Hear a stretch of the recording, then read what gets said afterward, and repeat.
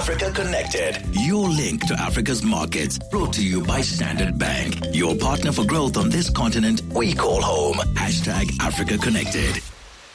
All right, so Standard Bank and 702 have sent Nikiwe across our continent to get us insights into how doing business is like in those countries. So she is in Cote d'Ivoire, and she joins us on the line now. Nikiwe, good morning.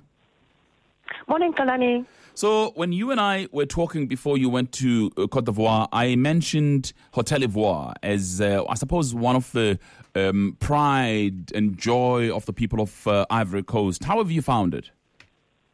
Kalani, it was such a remarkable suggestion because it is indeed a source of great pride for Ivorians. We went there yesterday following that recommendation, and it is truly the most striking building. It is so tall, it reaches way out into the sky, and it's built along the lagoon, which of course is very, very pretty, but it goes on for kilometers, and it's got this pool which sort of envelopes the entire hotel.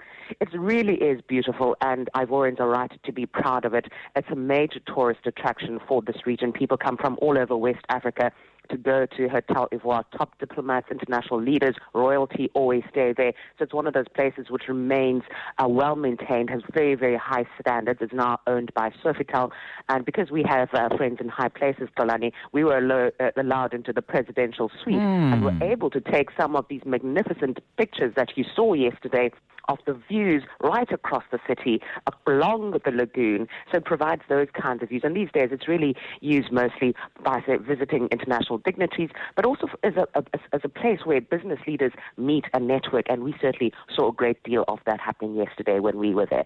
Please take a look at those pictures. They're absolutely amazing. My colleague, of course, Krista Abers, who I'm traveling with, doing all of that picture snapping. Fantastic. We'll certainly take a look at the pictures. But you also got a chance to explore one of the local eateries last night.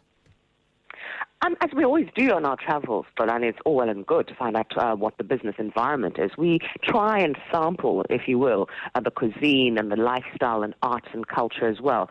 We went to a restaurant called Le Depacadère. It's very popular with tourists, but because they also serve French cuisine and also local Ivorian food as well. It's also along the lagoon, as with most things here in the city. So at night, the views across the lagoon were absolutely magnificent, with the night lights just sort of playing along on the water.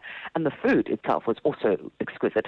I tried out rabbit and yam, Golani, because I think it's important to try for an authentic feel and taste of the place.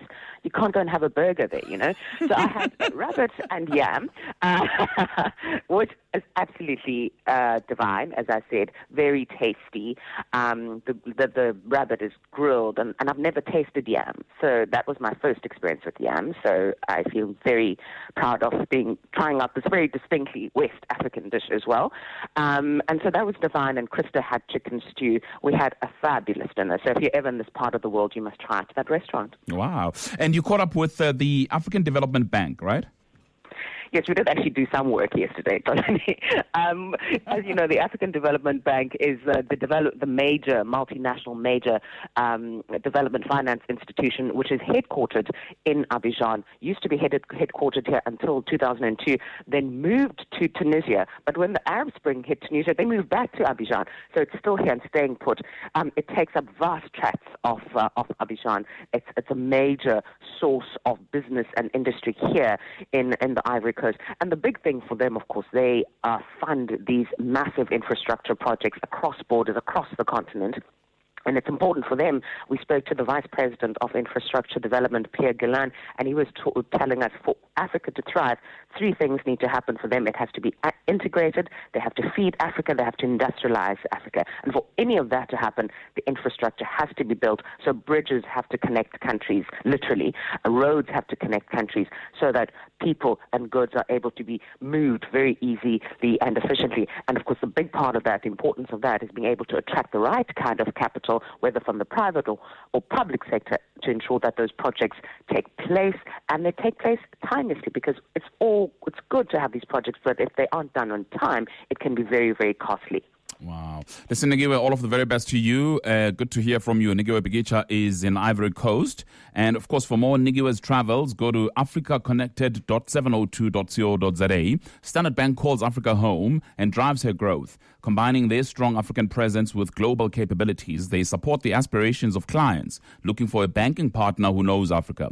Standard Bank has partnered with 702 on Africa Connected to give you in-depth, first-hand insights into Africa's diverse markets. Let Standard Bank be your partner for growth on this continent that we call home.